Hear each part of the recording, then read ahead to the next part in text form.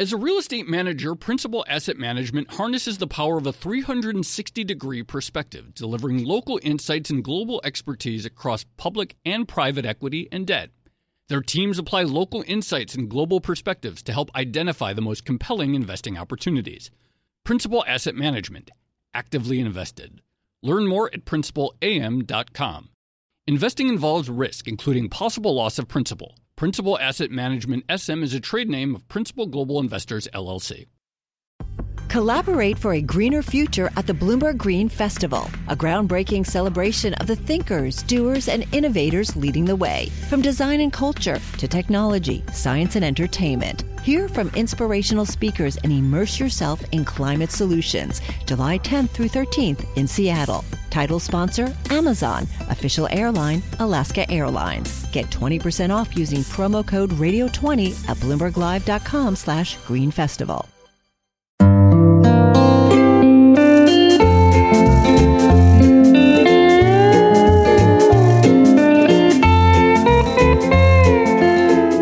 And welcome to another episode of the Odd Lots podcast. I'm Joe Weisenthal. And I'm Tracy Alloway. Tracy, in a new studio today. I know. Isn't it great? If you're just listening to the podcast on the audio, I guess nothing has changed. But if you're checking it out on video, on YouTube, on QuickTake, etc., streaming, it looks different. You should check it out. People should check it out. For sure. I think we're leaning into the sort of 90s Nickelodeon SpongeBob vibe, maybe. That is a very interesting. I like that aesthetic a lot. After school special.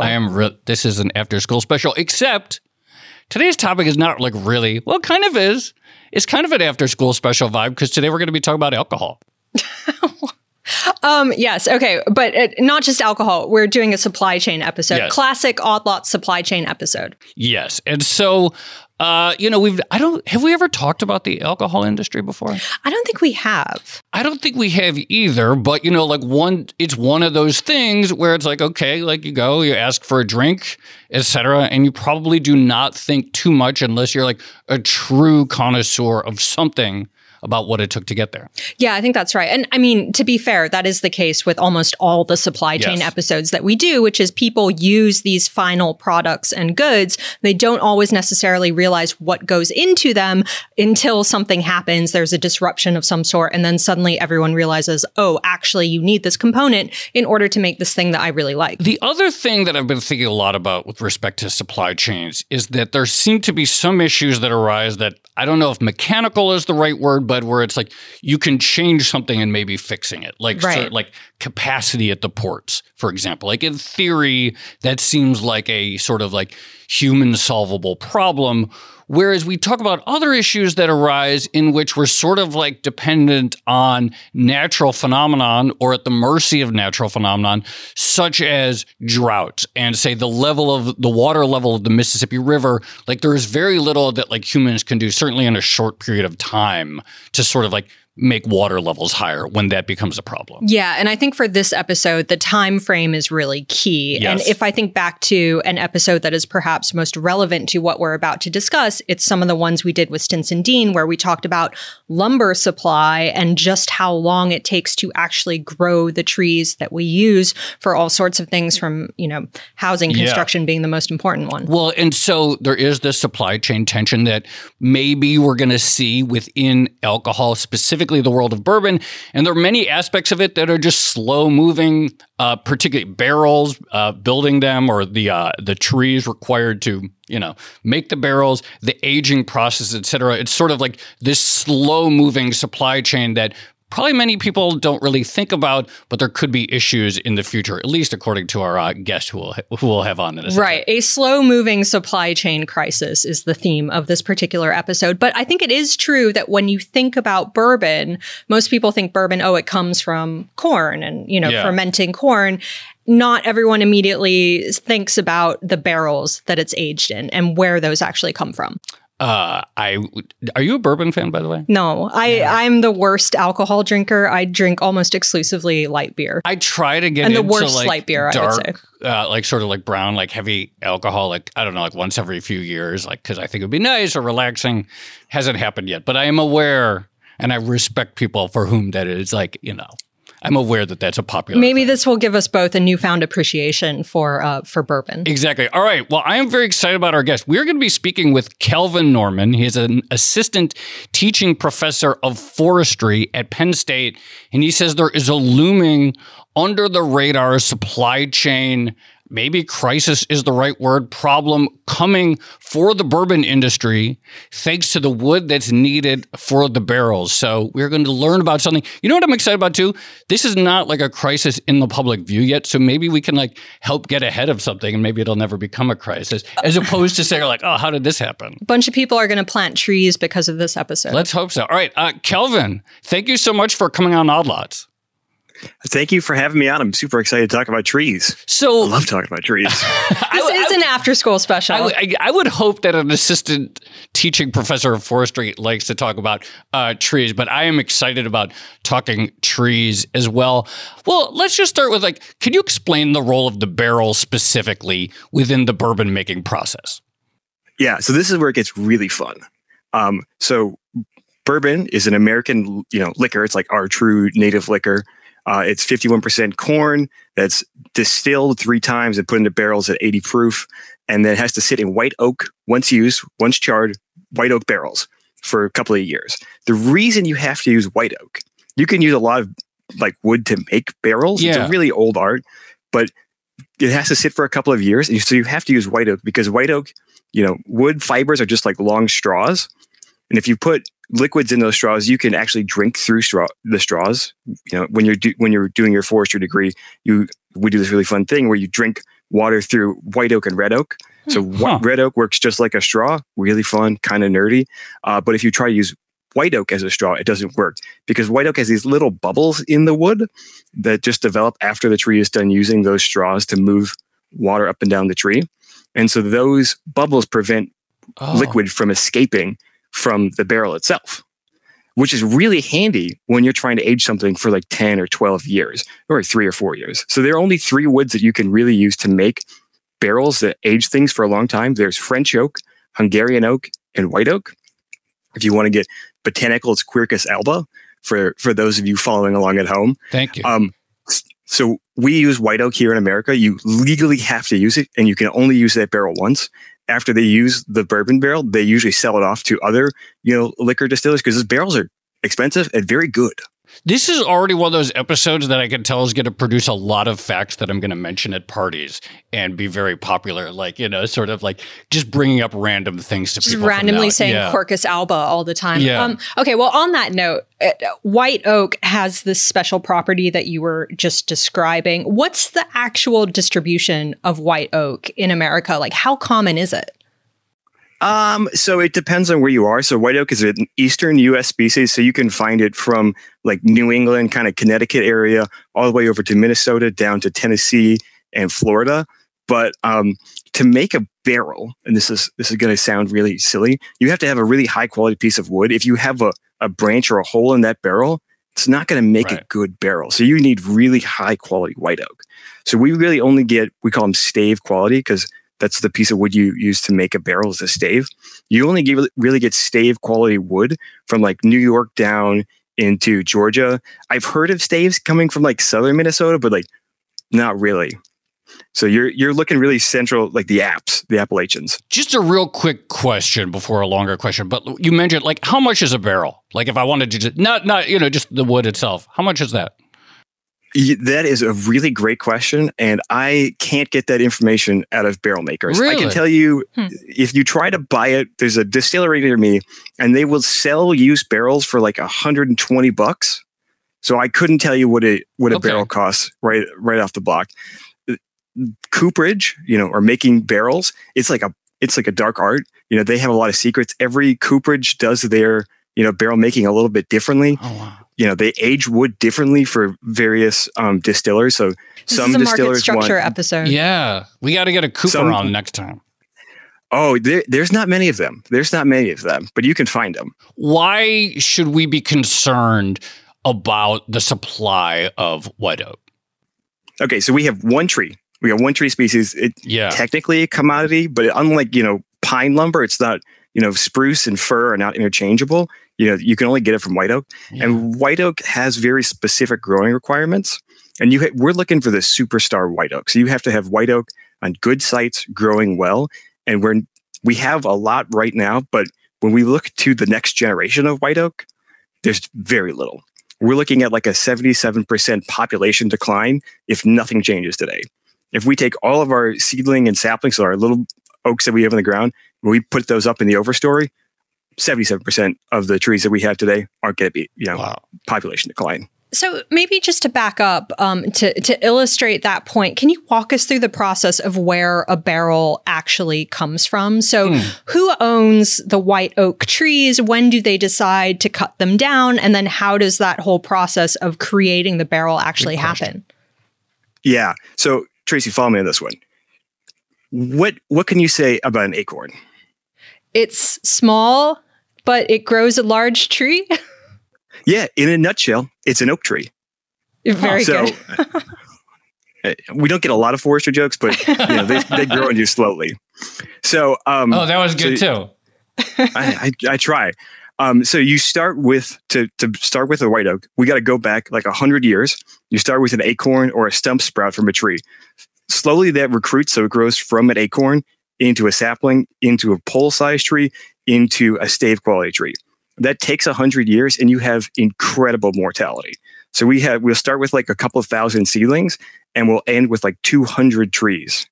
And those trees are there for a long time. So the odds of a tree becoming, or a seedling, an acorn becoming a tree, super low. And then to become a barrel, so if you have a forest of really wonderful white oak, there's a stave buyer. It's one person for the mill. They'll go around. Some of them even have specific counties and like specific areas that they know good wood comes from, because you're looking for super quality trees.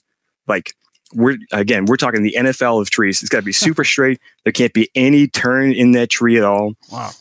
So they'll go around. They'll cruise the entire stand looking for trees that they want. They'll select those trees. And then when a harvest comes through, those trees get treated differently and they get taken out and sent right to the stave mill. Sometimes they'll get cut up at a sawmill and the stave mill buys them there, but usually they're out there, they're picking trees on woodlots.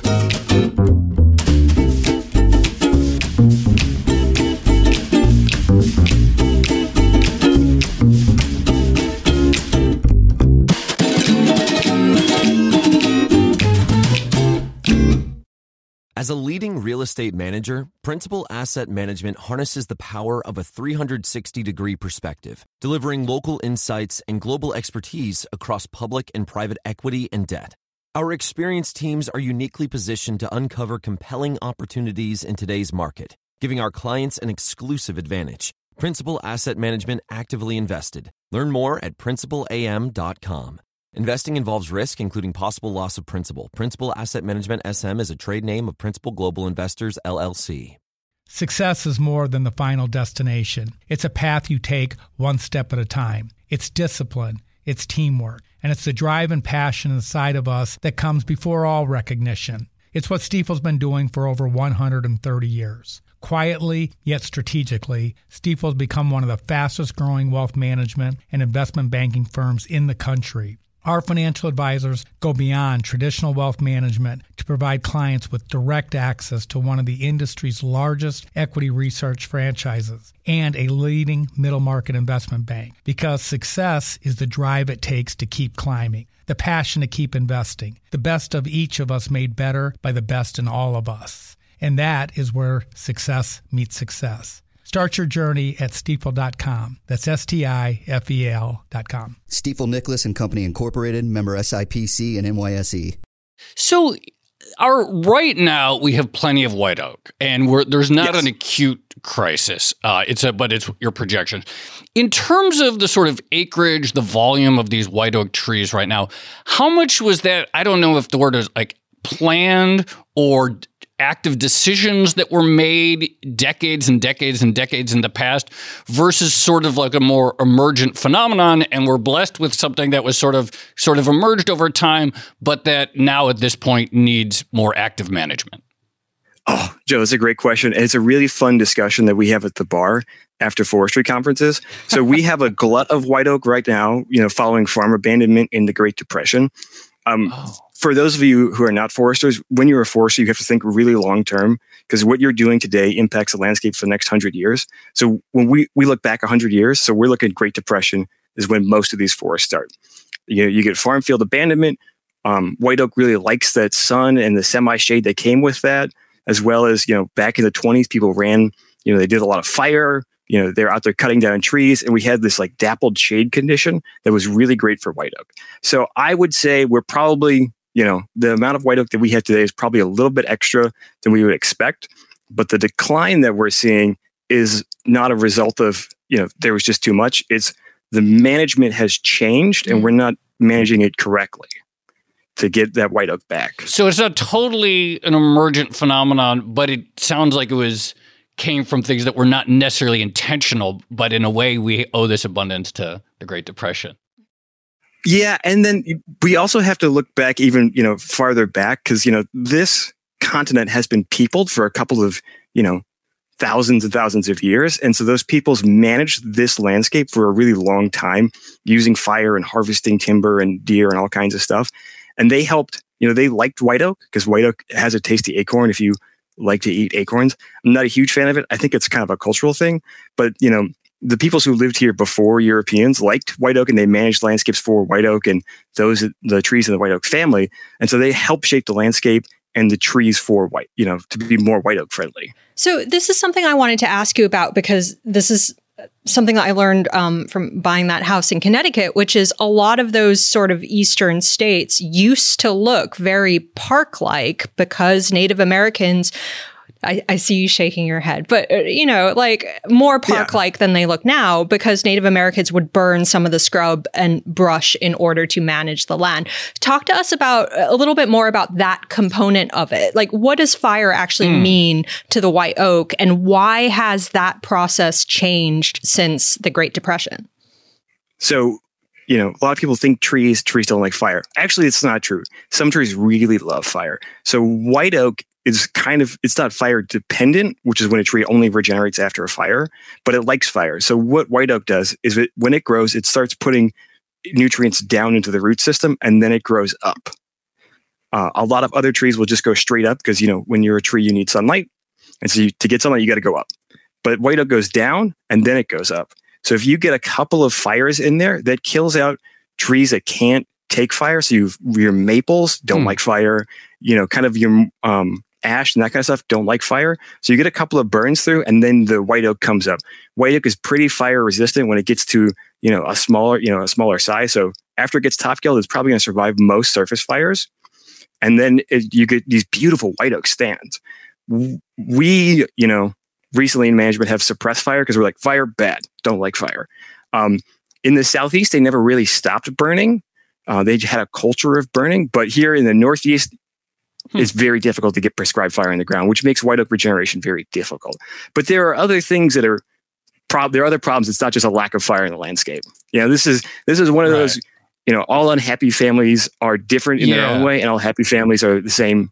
So this kind of leads to my next question, but I wanted to pick up on something that Tracy already asked about, but further to like the current economics of this acreage, like who owns this acreage? And for them, I have to imagine like the Bourbon or the Cooper market and leading into the Bourbon market.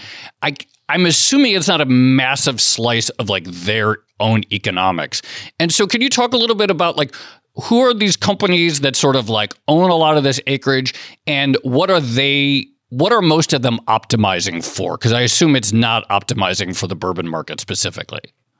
Yeah. So most of the land in the Eastern United States is owned not by companies, but private landowners. Okay. So like the three of us, we represent, like in Pennsylvania, that's 70% of land ownership. Interesting. Is just like random people in their backyards, which is why, doing, very good forest management is difficult.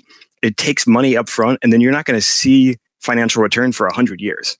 So the odds of like, that's the really fun thing when you do forestry. It's like, I'll never see this stand again. I'm doing this not for me, not for the person after me, but 3 people after me. This is kind of like, I think why endowments don't they like trees, like the Yale endowment? Because like these are like assets that are really like not on typical market cycles. Yeah, there are some large, timber investment companies and real estate investment companies, TIMOs and REITs that own forest land. But the East Coast has been, peopled by Europeans for a long time, so it's difficult to get that land. There's not a lot of it out there that large companies can buy up. Interesting. And when you get into the Southeast, they buy there's a lot of softwood. So Southern yellow pine is the biggest agricultural export of the Southeast, and they grow a lot of pine down there. That's very easy to manage. White oak is difficult to manage. You have to put a lot of time, thought, and effort and money into it. And then you see that return way down the line. So the economics from the system that we have don't make a lot of sense.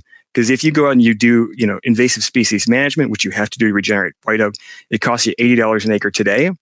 And then you don't get to recoup that value financially for 100 years. You might get to recoup it in that you're harvesting deer, or you're out there walking your dog, or you and your family are having a good time on the landscape, but there's not really a financial value for that. Whereas doing the management costs money today. Yeah. So just on this note, you walked us through how the economics don't really work, but I have to imagine the people that have the biggest stakeholders in growing white oaks should be the bourbon makers. Are bourbon makers able to do anything about this? Can they plant their own forest, for instance?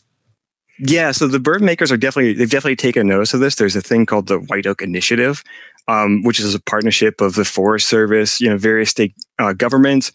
They own land. And the bourbon makers, cooperages, and they're helping to, try to raise the profile of this issue and, teach people how to manage their land correctly and, for oak species. So they're taking steps. They also fund a lot of research, and they're funding nurseries, and they're funding efforts to plant white oak out on the landscape. The problem is you can't really plant white oak, just in straight lines like it's corn or southern yellow pine, because when you make a barrel, you need nice tight grains. And you need competition. And when you, do a plantation, you don't really get that. And they don't like plantations. So you can put them out there, you can plant them in lines, and you're not really going to make barrels out of that. You need the natural regen. You need a good, well-managed forest. So can you explain, what do you mean by competition in this context? How does that work? And how does that natural form of competition create better wood? So when trees grow, I'm actually teaching my students this lesson in shortly. Awesome. So you have competition for sunlight. Trees need three main resources. They need sunlight, they need water, they need space, and they need nutrients. Nutrients isn't really a problem. So they need that competition for sunlight. If, a tree gets all the sunlight it ever wants, you have these really wide growth rings. Actually, I have a tree cookie here. So you have these are the growth rings. If you're listening to this on the audio, you got to watch the video because Kelvin has props. This is awesome.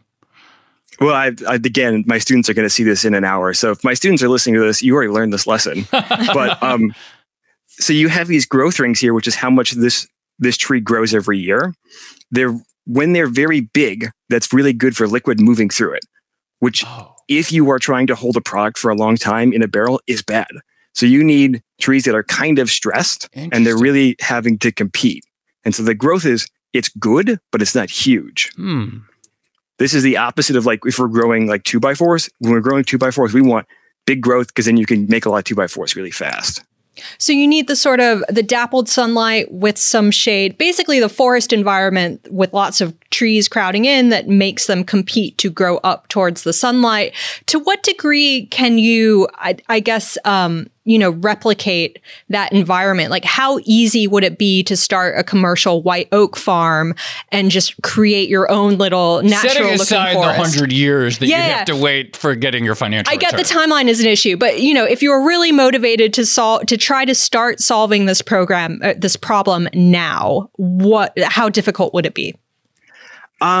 It's not impossible. It is difficult. You do have to have, that's why forestry is a profession. You got to have folks who know how to manage these trees to encourage growth. This is a solvable problem.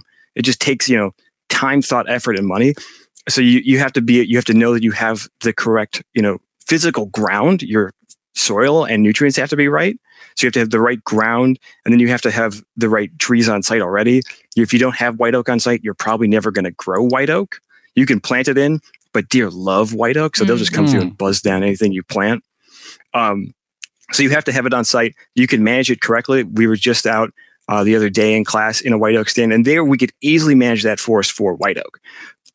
In stands that aren't that like perfect, so you can do white oak regeneration very well in Kentucky and Missouri and the Ozarks. But then as you expand out, you run into invasive species that require management. And again, we can control those species, through the application of herbicides or prescribed fire. Sometimes goats work for some species. So if you can control those species, you do management with deer. Sometimes we have to fence forests now to keep deer out, so that way the trees can grow high enough that deer aren't a problem. So you keep the deer out, you can get white oak back. It just takes, effort. There's been a lot of changes to the forest. I'm really fascinated by this point that this idea of like the best type of trees for, say, lumber for housing, which seems like is probably, a much bigger industry than barrels, is very different than the optimal trees for barrels. So how much does this inherent like economic tension create stress in terms of like the planning that you needed, in terms of like, I don't know, I feel like the housing is a bigger market and that's where people are going to like sort of like think about their forestry efforts? I mean, it does to some extent. So Pennsylvania, we call ourselves the, we're the largest exporter of hardwood in the nation, the high value hardwood. Then if you go down to like Georgia, they export a lot of really high value pine. The pine species they have down here don't grow in Pennsylvania. So we don't have that competition for space because you just can't grow them. Right. If you put them in the ground today, they'll be dead in a couple of years. They don't make it through the winter. They don't like our soil types. So, there's a little bit of competition when it comes to species, but you're working with nature. So you could try to fight nature, but you usually lose. So there's not a ton of competition. The problem is there's also a lack of low quality wood markets now. We used to make a lot of paper in the US out of American fiber. Now it's mostly eucalyptus and bamboo. The eucalyptus comes from South America. So the really great thing about American, having the low quality market here is the trees and stuff you can't use to make, high quality products like barrels or shelves or boards, that kind of stuff. That's still, the wood you can't use, that still costs money to fell and to handle. There's still risk in cutting the tree down, not like financial risk, but like it is a a several ton tree coming down. People die.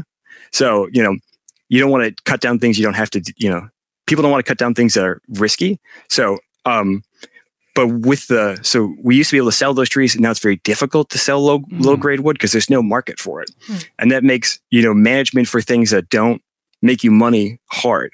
And so there's a big pressure for the high value trees, leaving the low value trees behind. But when you leave the low value trees behind, there's no second harvest. You can't come back. There's nothing to cut. Right. From an economic perspective.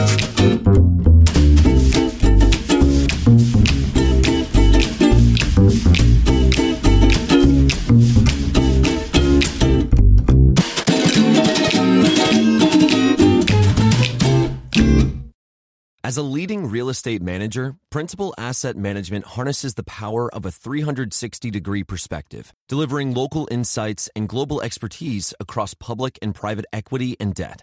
Our experienced teams are uniquely positioned to uncover compelling opportunities in today's market, giving our clients an exclusive advantage. Principal Asset Management actively invested. Learn more at principalam.com. Investing involves risk, including possible loss of principal. Principal Asset Management SM is a trade name of Principal Global Investors, LLC.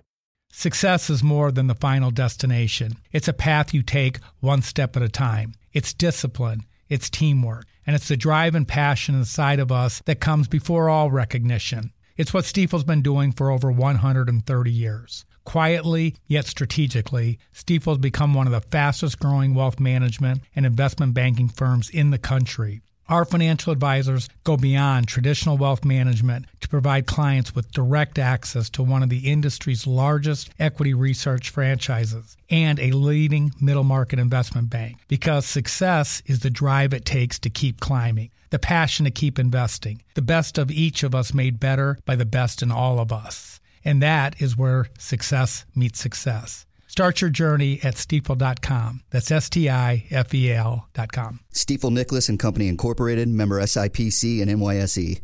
So two semi-apocalyptic questions, but one, what are the chances that in maybe not 100 years, but maybe 200 years, maybe we just don't have enough white oaks to create bourbon barrels. And then secondly, what would the bourbon industry do without those white oak barrels? Are there synthetic alternatives or is it just not possible to replicate the bourbon taste at all? Yeah.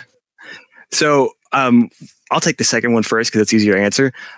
There's no replacement. There's no replacement. It has to be white oak. Has to be Quercus alba. You could try to replace it with French oak or with Hungarian oak. You have to import those from Europe, and you have similar, kind of issues over there. I'm not, I'm a forester who works in Pennsylvania and the Mid-Atlantic /Northeast, so I couldn't really speak to all the stuff that goes on in Europe, but I would assume they're having similar issues. So there's not a replacement. Now going to the what does the future look like? This is kind of my element. I do climate change, invasive species, and forest health stuff. So the future is not great unless we take action today. Using what we have on the ground today, you're looking at a 70% decline if we don't take action today. But we can take action today, and we can get that.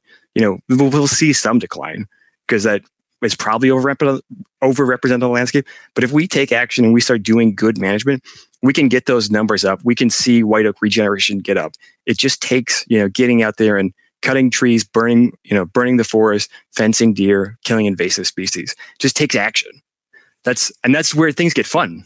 If there's no action, how soon of a timeline are we talking about in which it would be not apocalypse, not the end of the industry, not the end of legal bourbon as we know it, but what is the point at which the bourbon makers would start to seriously sort of get stressed on their own supply chains and start to run into hard physical constraints about how much bourbon they can make in a year? Can I tack on a question to that, which is how long does a bourbon barrel made of white oak actually last? Like how often can you reuse it?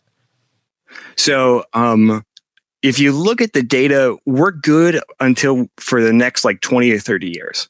We got plenty of white oak up until that 60 age, that 60-year-old tree. And you cut them at about 120 years. They can live longer, but they start to decline. We really are sounding the alarm in advance on this one. I'm really happy that we're amplifying this. In 100 years, people are going to look back on this episode and say, Odd Lots warned us.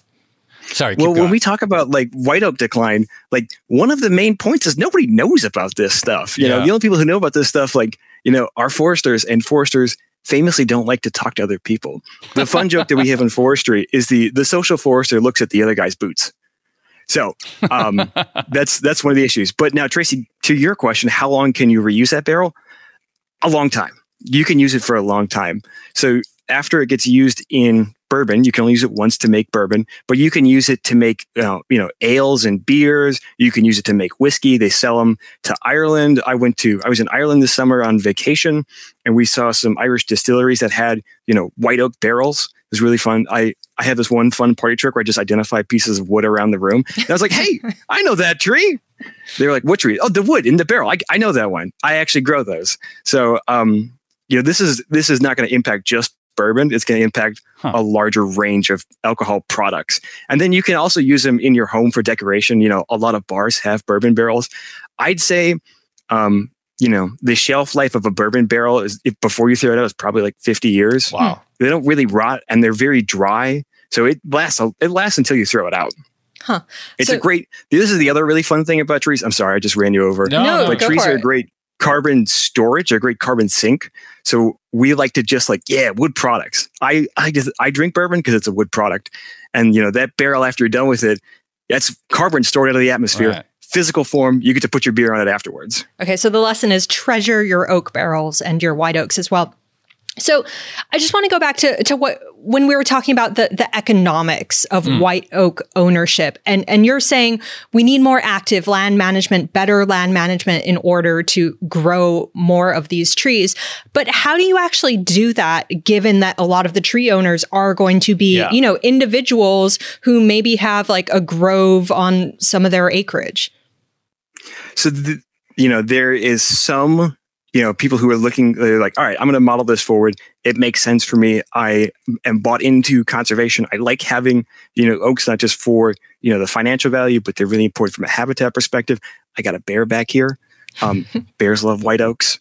That's just a little fun hat. So there's some people who model it forward, like it's worth it for me to pay this.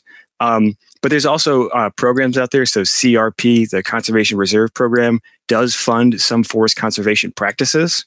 The Inflation Reduction Bill, the IRA, has money in it now that is going to help fund some more of these forest practices. Because, good forestry is not just good for the woods, it's good for the climate, it's good for society. So people are taking notice of this and like, oh, we should help fund this. So there are programs out there. There's a lot of programs like extension programs at local universities or land grant universities that help like teach people how to do forestry and will help. I do. Sorry, this is a shameless plug for extension because it's what I do. But like we go out, we give talks, we talk to people, we cruise land, and we tell them like, here's how you can do stuff. Here's things that you could do in the future. So there's a lot of help out there. You just got to find it. And honestly, to be very honest, we need to do a lot. We need to help people a lot more because it's very expensive to do this stuff in the short term. Yeah, that's sort of what I was going to ask next, which is that like, I don't know if it's whether it's government, the private sector, some combination of both, or educational institutions. But in your view, because it's a coordination problem in part, and I have to imagine there are, again, if there maybe were just a few really big landowners, then they could all get together and say we're going to do X. But obviously there aren't, and so you have to coordinate between thousands and thousands or hundreds of thousands of small individuals. Who is best suited to sort of make that coordination? And then the economics, the part about sort of like changing the economic calculus so that the forest management, there's a reason for someone to do it. Like who is in the best position to sort of like make those economics work? Where would we have to see leadership specifically? Well, again, I'm going to do the shameless plug. This is where foresters come in. We're really good at helping people figure out how to manage their land for the future. And every piece of land is a little bit different from the next. Somewhere might have an invasive species problem and somewhere else is a deer problem. And it's very difficult to manage it on a statewide level. You have to manage it on a, almost tree to tree stand level. So stand is just a piece of land. It's a contiguous piece of forest. So you have to manage it on a forest level. Not like you can't there's not like one answer. So it really comes down to conversations with landowners and just landowners, funding good forestry and helping foresters get out there and do good management and helping landowners do good management. So that's, one thing that we can do. There are states do have foresters that help private landowners do good forestry. In a lot of states, they're called service foresters. Those people are great. They do good work. So, having resources like that available is extraordinarily helpful. And then states do own, like all the eastern states own a good chunk of private land. It's not private land, it's public land.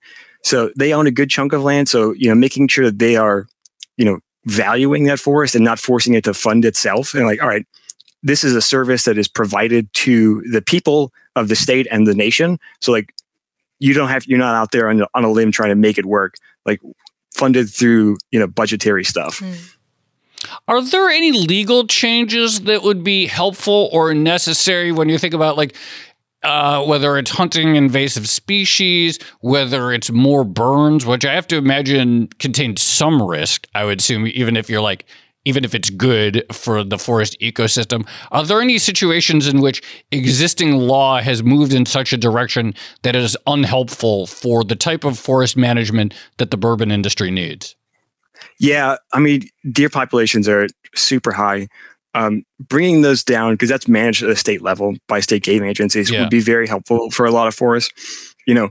Taking biosecurity seriously and reducing the importation of invasive species would be great. There's a lot of invasives that you can buy at big box stores, and like we could just ban the sale of those. That'd be a great start. Japanese barberry just got banned in Pennsylvania. And it's like, we've known this is an invasive species for decades. Why did it take, so long to get this banned? So, focusing on protecting what we have would be really great. I think that would be super helpful. Yeah.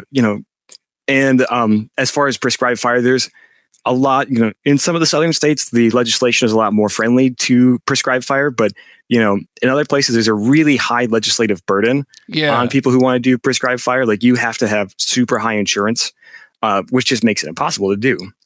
I'm not necessarily advocating this approach, but one method. Tracy has an idea how to solve it. No, I really don't. But We'll take the thoughts. One method of conservation has to do with attaching, an economic value, a concrete, immediate economic value to something that, maybe is in the existing system is hard to attach an economic value to because it's only going to mature in 100 years or whatever. Is that a possibility here? Could you have some sort of subsidy or incentive structure for people to grow and keep those white oaks? Yeah, so that's CRP does that already. We just don't say like this is white oak habitat conservation. It's just funded through forestry practices. So we have something like this with pollinator habitat.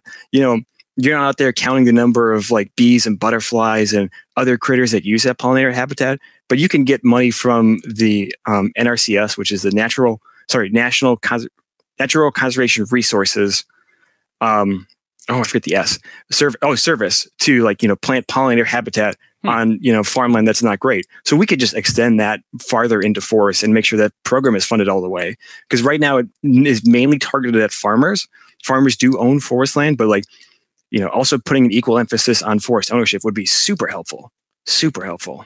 How much, again, going back to the sort of the actual bourbon makers, like how much are they currently, I assume like they're pretty aware of this or thinking about their future, but like how much are they currently active in sort of themselves taking on leadership, whether it's fronting money, whether it's education, whether it's working with educational institutions or public institutions? Like what are they doing right now?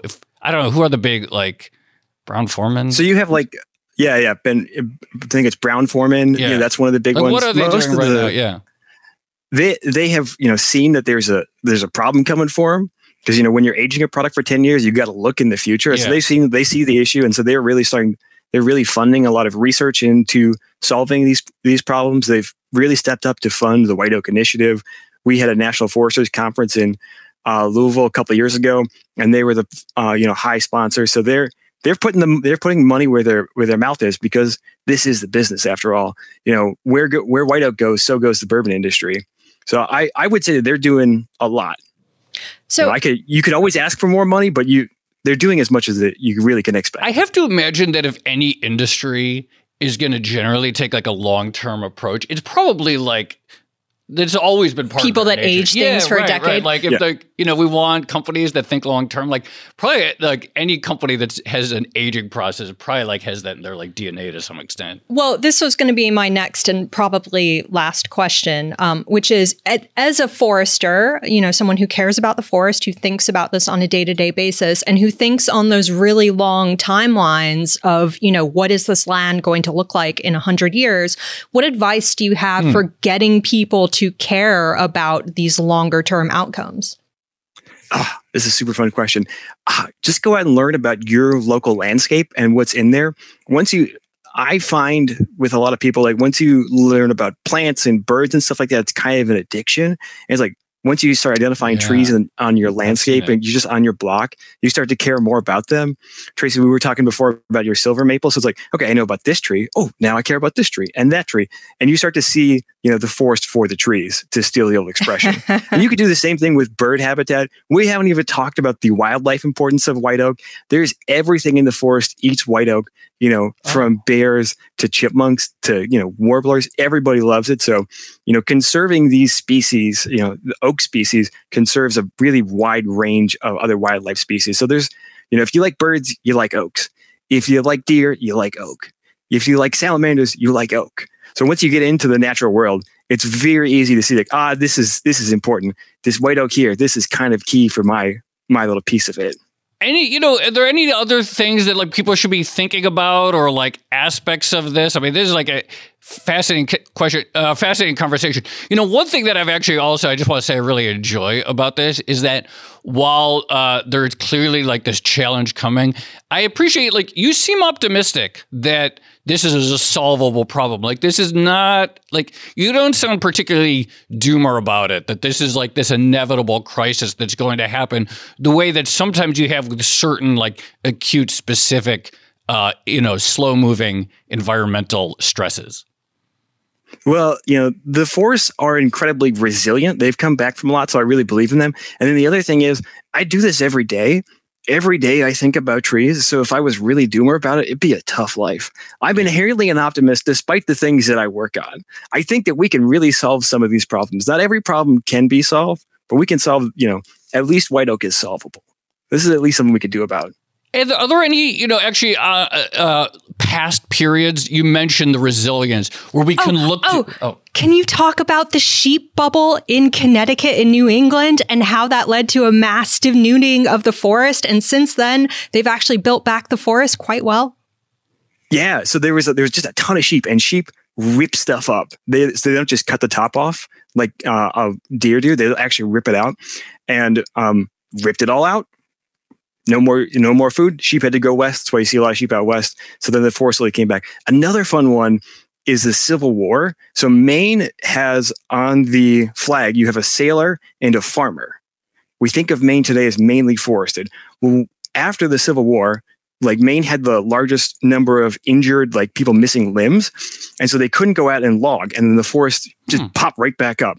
Maine they used to say you could drive a wagon from Bangor down to, Kentucky without needing to be on a road. But if you go drive around Maine today, it's very well forested. These places can come back. I've seen some really, degraded habitat. And if you do management, they respond well. The native plants are there. They're very good at living and growing if you give them a chance. There are some species that are really imperiled, like ash and hemlock, but oak is not one of those, luckily.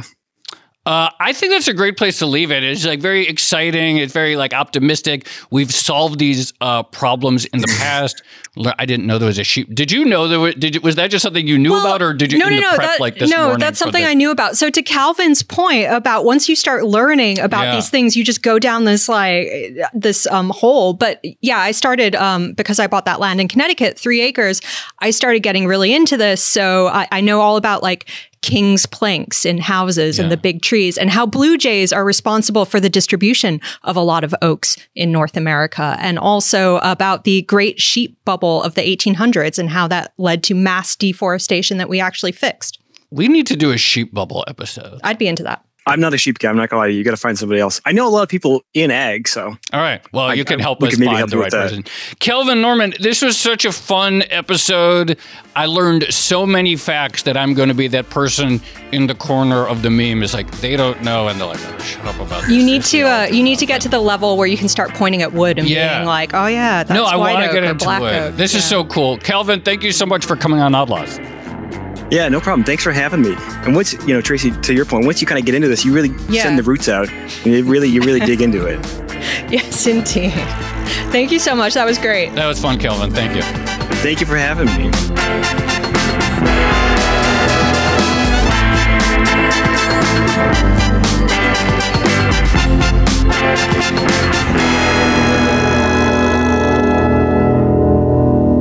Tracy, I love that episode. And now, I absolutely could see how one could get really obsessed with learning about trees. And now, I'm sort of jealous of your, multi-acres. I already was, but now I'm more jealous. You have to come and see the trees. Yeah. I bought a label maker so that I can... Some of the trees are already labeled, but I'm actually busy labeling the rest of them. There were so many things I liked about that episode. But I did really like the fact that, this is a problem that's coming, but the possibility that this is also a solvable problem. It's nice to have a sort of environmental climate change related supply chain episode that doesn't end with, this problem's unfixable. This is terrible. Because we talk about some of these things this is bleak, but this is tough. But, and there's some interesting economics, the fact that it's really long term. Right. The coordination of all these small scale, non-commercial holders of the acreage, the tension between the type of trees that grow best in perfect rows for houses versus what the coopers need for the barrels.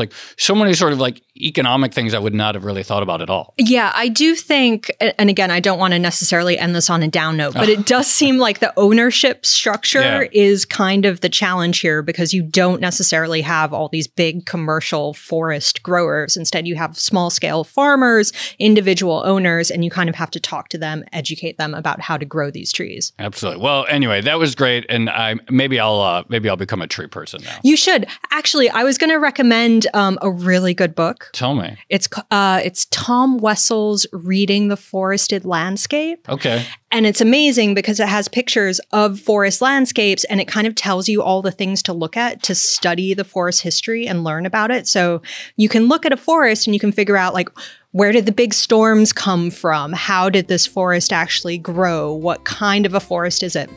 It's really interesting. All right. I'll have to check it out. All right. Shall we leave it there? Let's leave it there. All right. This has been another episode of the Odd Lots podcast. I'm Tracy Alloway. You can follow me on Twitter at Tracy Alloway. And I'm Joe Weisenthal. You can follow me on Twitter at The Stalwart. Follow our producers, Carmen Rodriguez at Carmen Arman and Dash Bennett at Dashbot. Follow all of the Bloomberg podcasts under the handle at podcasts. And for more Odd Lots content, go to Bloomberg.com/oddlots, where we have a blog, we post transcripts, we have a newsletter, and these days we even have a Discord. Go to discord.gg/oddlots and come and hang out and chat 24/7 with other listeners about all of the topics we talk about on the show and more. Thanks for listening and watching.